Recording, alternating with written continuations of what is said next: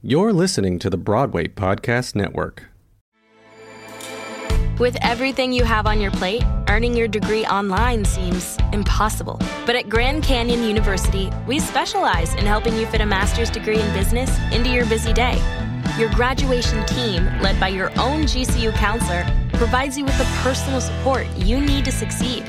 Achieve your goals with a plan and team behind you. Find your purpose at Grand Canyon University. Visit gcu.edu.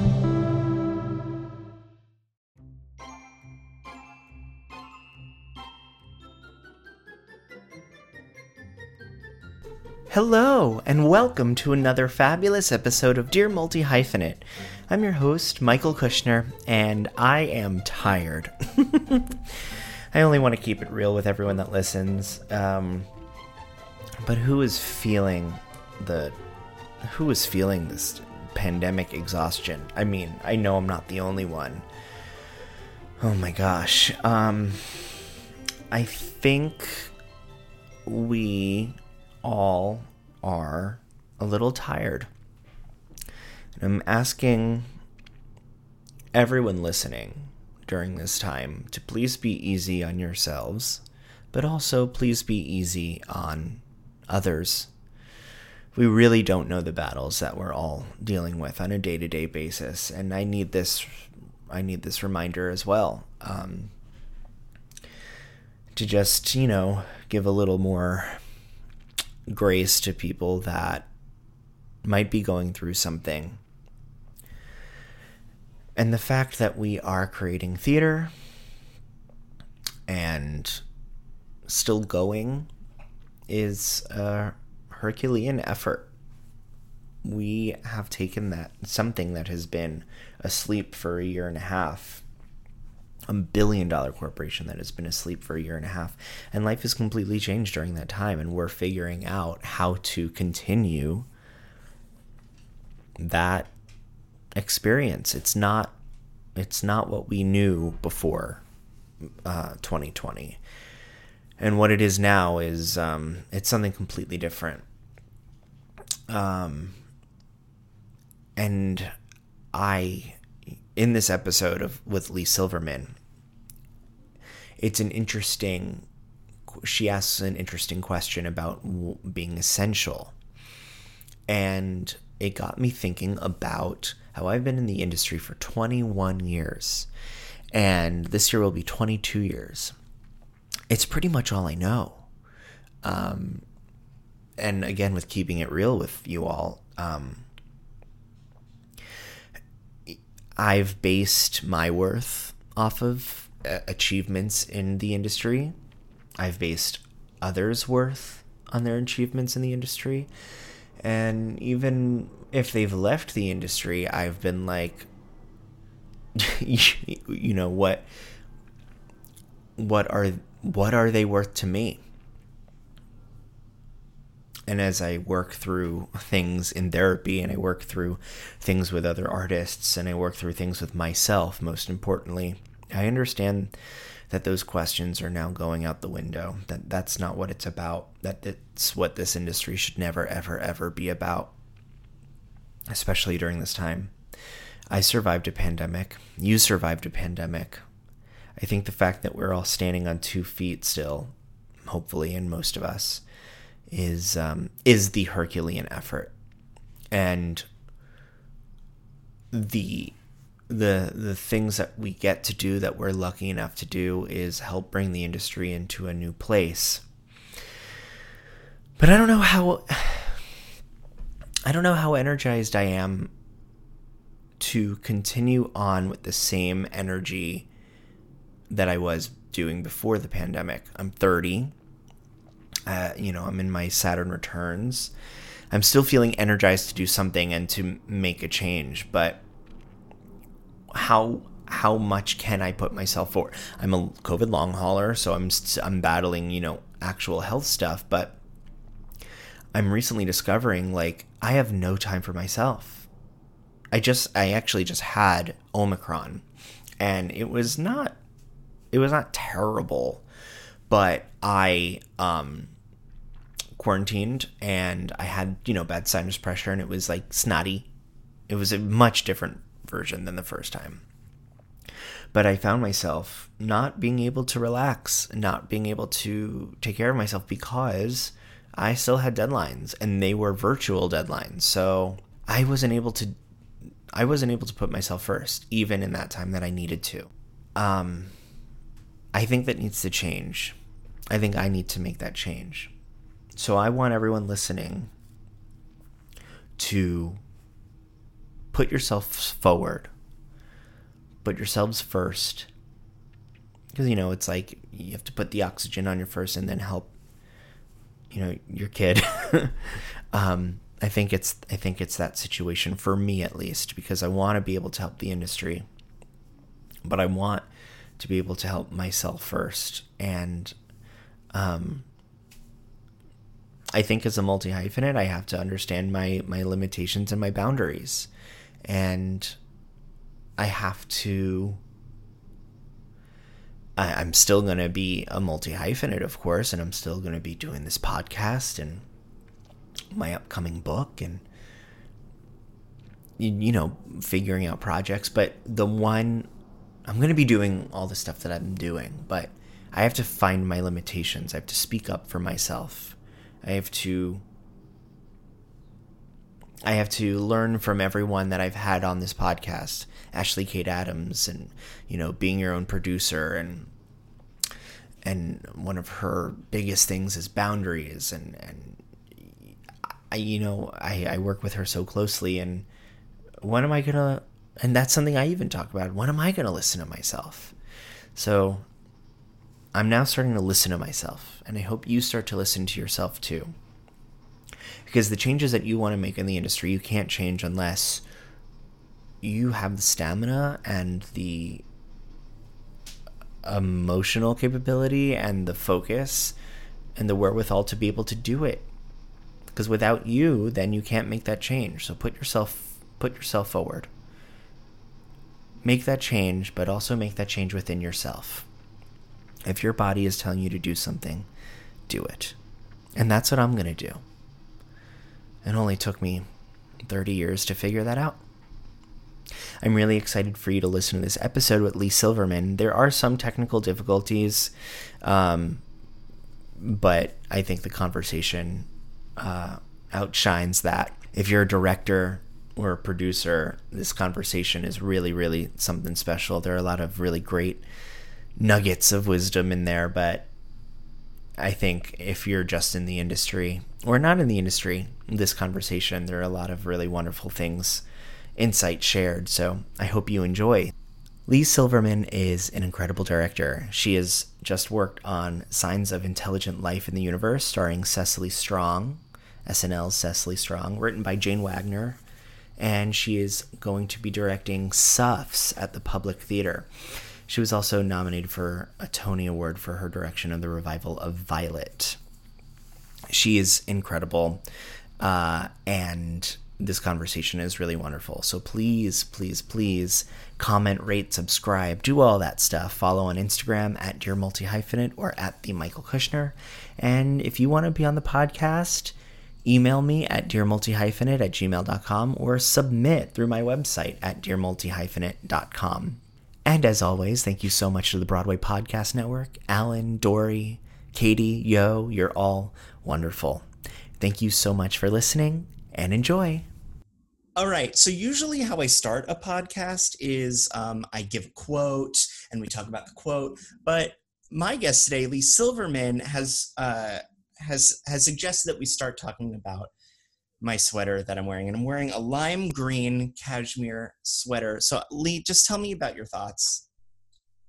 I need you to know, listeners, that we have to really go rogue today and talk about Michael's green cashmere sweater. I can't lime green. I'm sorry. I can't get enough of it. And I think really that's what we should devote today's podcast to. I was saying when I was little, younger, 16, I was so obsessed with Ralph Lauren. I used to just clamor in those stores and just beg for something, and I used to get one thing per year for Hanukkah, and I was thinking that this was one of the sweaters that I got, but it's not. It's definitely from my grandma. I think I walked into her closet and said, "Can I have this?" And she said yes. So Well, I really love it. It really suits you. And I think we should just talk about things we got from our grandmothers. So what are some of your favorite things that you got from your grandmother? Well, my grandmother, I only knew one of my grandmothers, and I lost her just a couple of years ago. She was I would say, like, maybe one of the only people who has loved me completely unconditionally in my life. She was an amazing woman. My grandfather left her the day after their 50th wedding anniversary. Literally, like, note on the pillow after 50 years. And she was 70, and she lived for another 21 and a half years, and she completely rebuilt herself. It was like the most incredible thing. She had this amazing last chapter, and it was just glorious. And she was the most loving and the most accepting. And, you know, when I came out to her and said I had a girlfriend, she had just been left by my grandfather, and she said, "I don't blame you." So anyway, what I got from her was just the most unconditional love and support, and I hold her in my heart all the time, every day. So she basically got like the Post-it note that was, "I'm sorry, but I can't." Yeah. After 50 years. After 50 years. The craziest thing is when we moved her out of her house, we were going through, you know, all of her stuff, of course, and bringing stuff to the facility where she was going to spend the last few months of her life. And I found the note that my grandfather left her. And the thing that was crazy about it is that it said, "Dear Toots," which was the way that he referred to her. That was his pet name for her, "Dear Toots. I've taken the Neosporin," was the first line. Like, he took the Neosporin. I guess he had a blister. And then that was what he left her, literally on the pillow as a goodbye after 50 years. I'm actually speechless. But like, is like Neosporin like symbolic for anything? Like it like... No, I think it was just like he just wanted it, and so he took it. He didn't take, by the way, anything else. He didn't take pictures. He didn't take, like, nothing.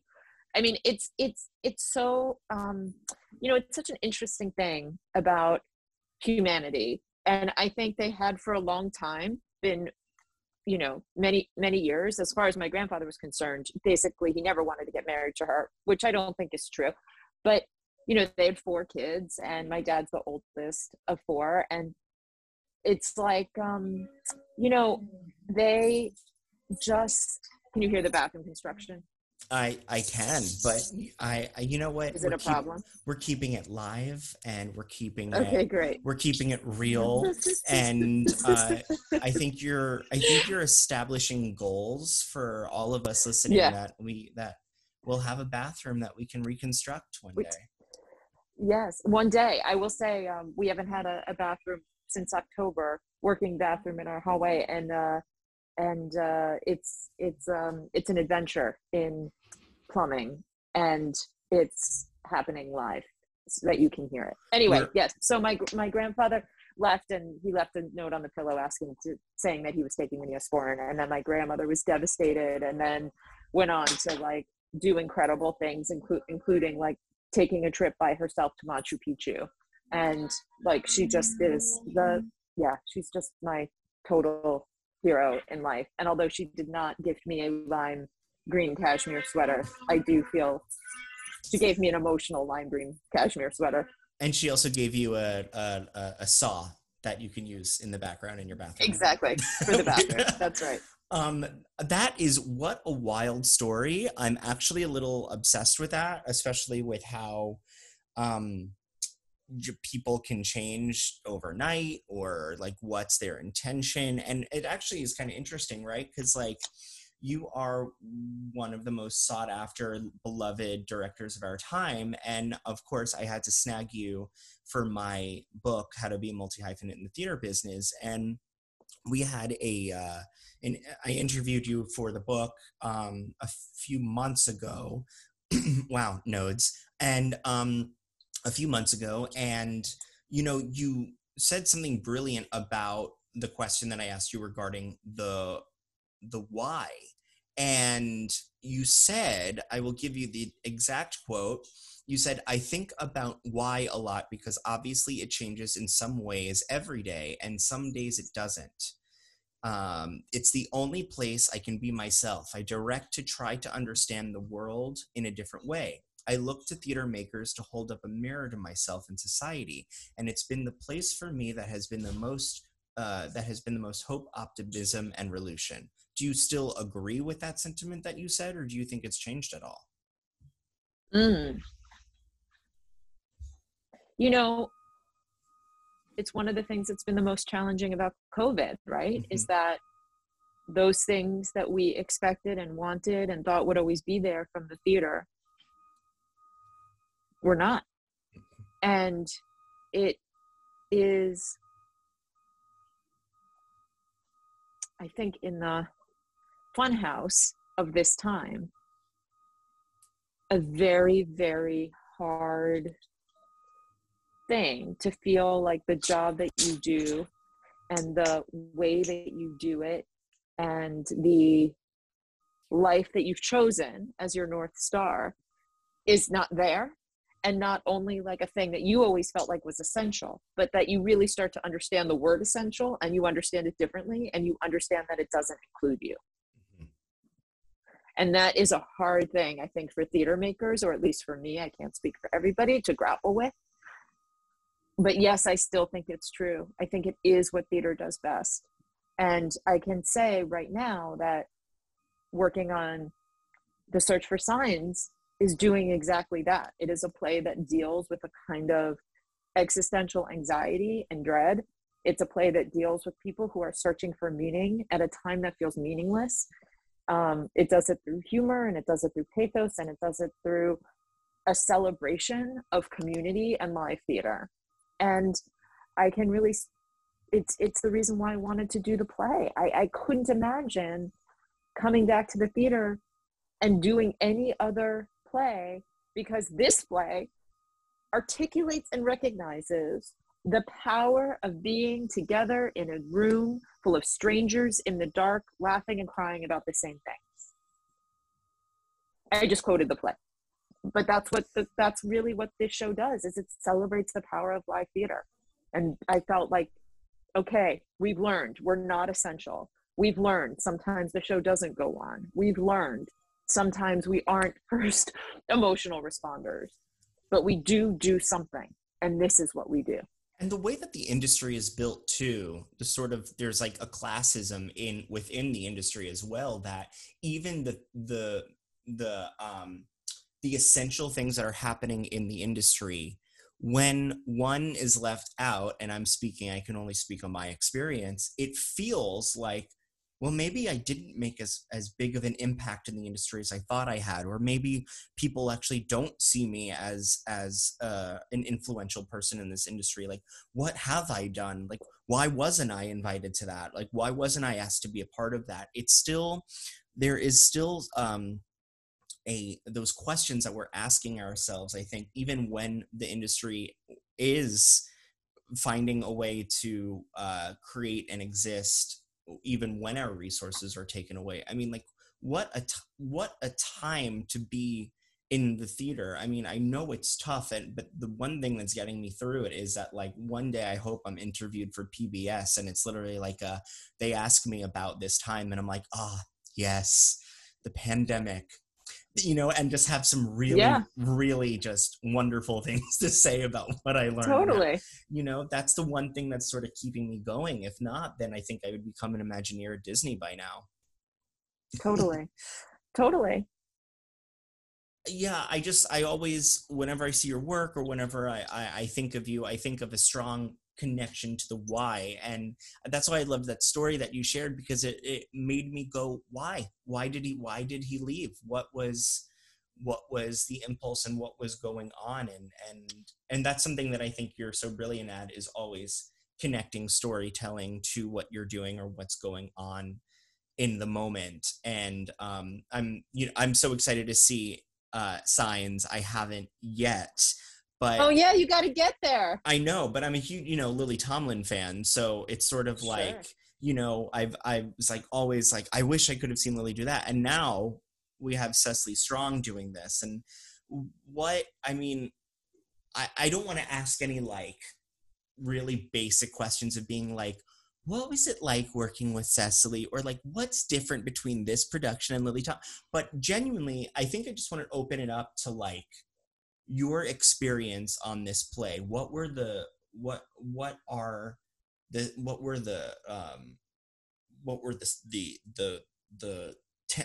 don't want to say tensions, but the things that maybe you thought were going to be easier but actually turned out to be difficult, the things that were challenging, the things that you learned. I would love to know more about how one of our most beloved directors of our time approached this piece. Thank you so much for saying all of that and for your curiosity. I mean, I feel like we've talked about why I wanted to do it. Mm-hmm. I feel like the challenges were many, and they fell into many different categories because we worship Jane Wagner and Lily Tomlin. It's a seminal piece of work. Mm-hmm. How do you step into those shoes? How do you even get on a Zoom with Jane Wagner and Lily Tomlin and not like lose your shit, which I still do all the time. Lose my shit and get on a Zoom with them. I felt like, and Cecily felt, that we wanted to honor what they did, that we are such fangirls of the piece and of them, but also we had to make it our own in order to really do it. And that is just a really, I will say also, because I've done, 57, 58 new plays and musicals, like I rarely find myself in the position of saying, how do I make it my own? And so that was very new for me. It was new to feel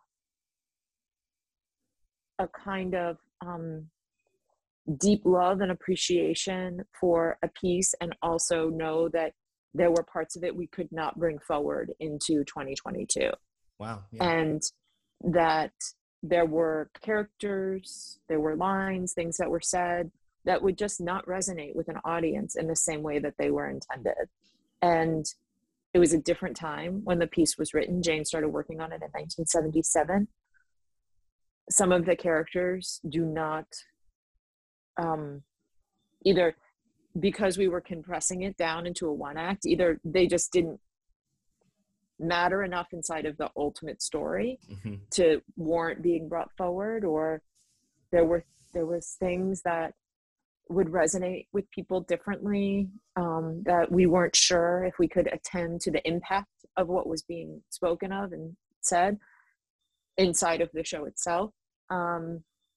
And also, just forget the content. Like, the show was built around Lily, and the show was built around who Lily was, who she was as a comedian, and was built around a kind of like, she performed these characters in comedy clubs for years.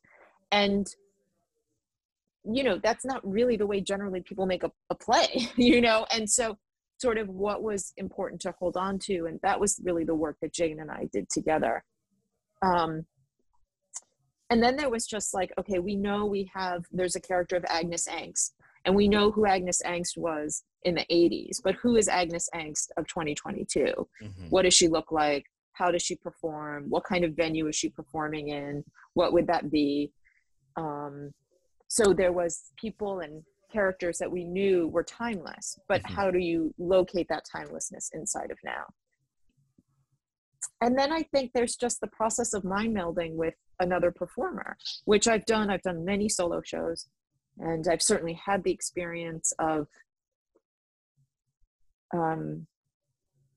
creating work with incredible, Billy Crudup and Judith Light, Marina Ireland, who I've done solo shows with. And Cecily is, a renowned performer and comedian, and has been on SNL for 10 years, but hasn't done a play in New York. And I didn't know what it would be like to work with her. And I'll tell you, I had so many misconceptions about her, but I will say my biggest is that I was really fixated on this idea that after 10 years on SNL, her retention would be very low, like that she would be very high as a flash fry, you know, because it was like she has to learn new material every week. She learns material day of, you know, they don't even write the cold opening until like day of. So it's like, you know, I just was like, she's going to be so good day to day, but that there's going to be absolutely no growth.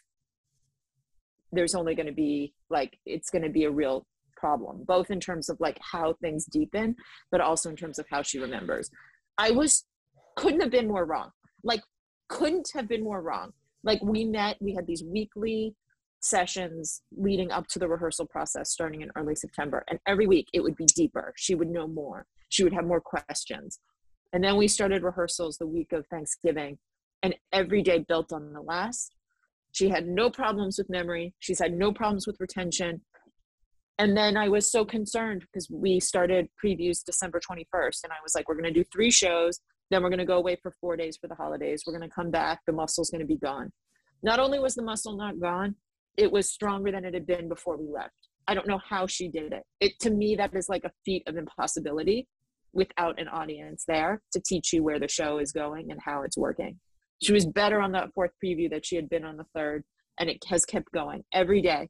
New things, new confidences, new deepenings, new awarenesses, new understandings, new epiphanies on stage, more alive, more in tune, more in touch.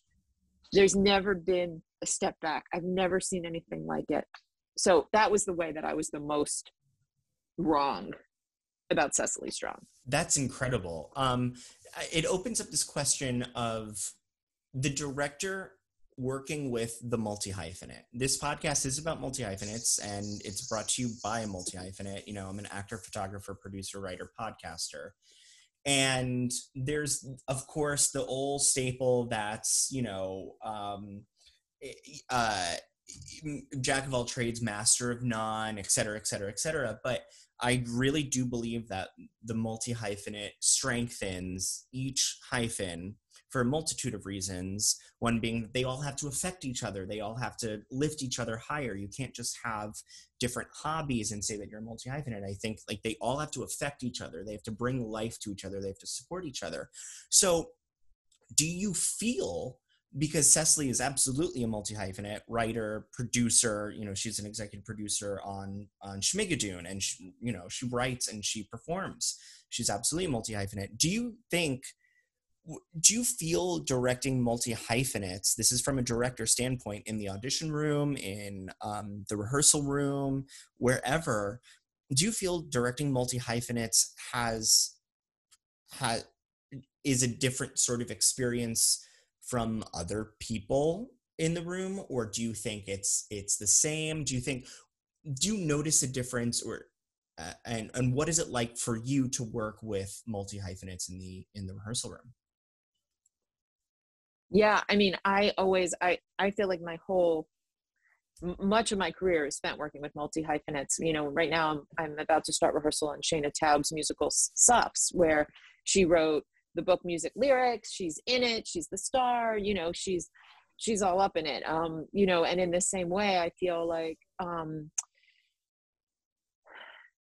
it is always, you know, Lisa Crone. I mean, there's so many people, David Greenspan, David Kale, people that I work with who are multi-hyphenates. And I think it's always amazing to me and delightful when I can say, okay, can you just take that hat off and be this person? Okay, no, take that hat off and be that, you know, and that there's this way in which we can constantly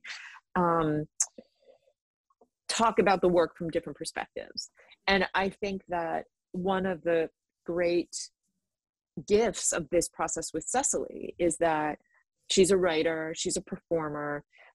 And because we were coming at the piece from a place of like deep dramaturgical investigation, we could look at each other and say, how is this working? What does Jane intend? We would go to Jane, we would propose a trim or a cut or a reordering. She would respond, she would do new writing. So it felt like sometimes I was in a room with 2 writers, And sometimes I was in the room with one performer, and it felt every day like it allowed the process to feel really organic and rich. That's amazing. Because I think, there are people listening that are scared to dip their toes into the multi-hyphenate life. Like, I was just talking on an Instagram live last night about when I started discovering that I was a multi-hyphenate, and it was from my teacher, Elena Garcia, who was a guest on this podcast, about a year ago, and she provided us with our the final of sophomore year was we had to write our own one-person shows and then produce them and direct each other's and design each other's. So it was a literal multi-hyphenate experience within our classroom. So when I sort of went to Ithaca and when I moved to the city, I had this mindset of like, yeah, I'm an actor, but I'm also interested in producing. I'm also interested in telling the story from a different perspective. And I think even if you are hired, like Cecily or whoever is doing a one-person show, even if you are hired to just perform that one role as the actor, you still have the mindset to approach the piece and being like, okay, what does that look like from a marketing perspective? What does that look like from a directorial perspective? What does that look like from a design element? And I think it can only help the experience, so long as you have boundaries with yourself. I think if you start to cross those boundaries within your team, okay, you're not hired to be a co-director, you're hired to be the actor, but tap into the mindset if you need to. At least you have that experience and that pathos, you know what I'm saying? Yeah. So yeah. I think it requires, it's perfect for the experience, but it requires boundaries and requires, taking care of your fellow artists as well. Totally. I'm really excited to see the show, but I'm also super excited about Suffs. Rachel Sussman is a dear friend, and for Remy, my boyfriend, I just got him one of his Hanukkah Christmas presents is tickets to the final dress of Suffs. Oh, yay! So we're gonna be there, the final dress. Very excited, can't wait. And you just gave me an idea that I need to ask Shayna if she should be on the podcast. Yes, she should. She should. I really, I'm so excited. And also that makes me really nervous, but also really excited. Oh my God. It's all coming up. It's all so exciting. Lee, this has been an absolute pleasure. If there's one thing that you can send to budding multi-hyphenates or established multi-hyphenates, especially those that have director in their hyphenate list, in their hyphens, in their persona, what is something that you would like to send them off with?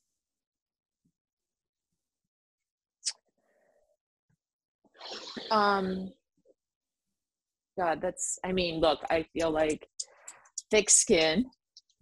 I feel like robust love for what you do. Robust.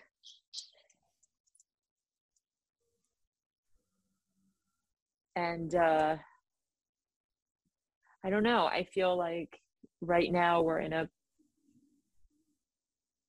I would never have said this at another time, but faith. Wow. Yeah. And whatever that means to you. But like I was just saying, actually about going into rehearsal on this massive musical right now, it is like an act of defiance. It is an act of stamina, and it is an act of faith. And I wish that for all of us. That's beautiful. Lee, thank you so much. Is there any way we can find you on social media? Any way that we can drop you a note if we have any questions or anything like that? Yes, I'm on Instagram. I think I'm Silverly on Instagram, and you know my email. And if you don't know it, I'll send it to you. Thank you. You are the absolute best, and we cannot wait to see Signs, and we cannot wait to see Suffs. You light up every single room you walk into, including my life, and thank you so much for being so supportive. You are the absolute best. Michael, you're the best. Thank you. Thank you for wearing that sweater. Of course. Thanks, Lee.